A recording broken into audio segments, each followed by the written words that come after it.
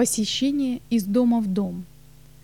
Во многих штатах есть поселения трудолюбивых, преуспевающих фермеров, которые еще не получили возможности услышать истину для настоящего времени. Необходимо трудиться в таких местах. Пусть наши прихожане возьмутся за это дело. Одалживая или продавая книги, распространяя брошюры и проводя библейские занятия, рядовые члены наших церквей могут многое сделать там, где они проживают. Исполненные любовью к людям, они могут провозглашать евангельскую весть с такой силой, что многие обратятся. 2 труженика на евангельской ниве находились в одном доме. С открытыми Библиями в руках они представили своим слушателям Господа Иисуса Христа как прощающего грехи Спасителя. В пламенной молитве они обратились к Богу, и сердца присутствующих были смягчены и подчинены влиянию Святого Духа.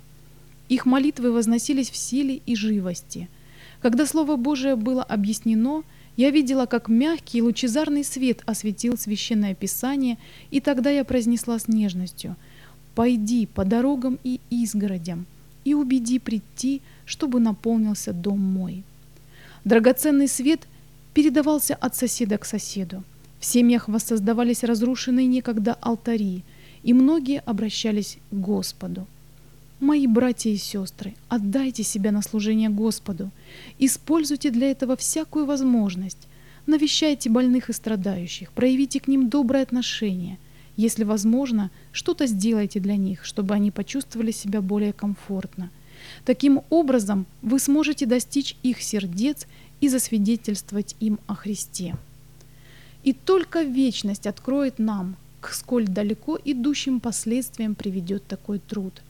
И другие возможности для бескорыстного служения откроются тем, кто не пренебрегает выполнением своих обязанностей по отношению к находящимся рядом людям.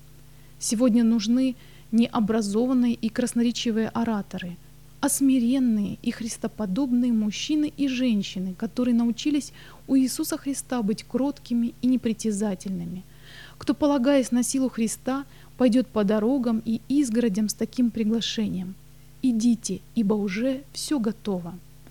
Нужна помощь и тех, кто разбирается в сельском хозяйстве, кто умеет обрабатывать почву, кто умеет строить простые, незамысловатого стиля дома. Они могут творить добрые дела и в то же время своим характером показывать те высокие нравственные нормы, достигать которые является для них преимуществом. Пусть фермеры, финансисты, строители и те, кто владеют разными умениями, пойдут в те места, которые ранее оставались без внимания, чтобы культивировать там землю, начинать то или иное производство, строить для себя скромные жилища и распространять среди своих соседей истину для настоящего времени.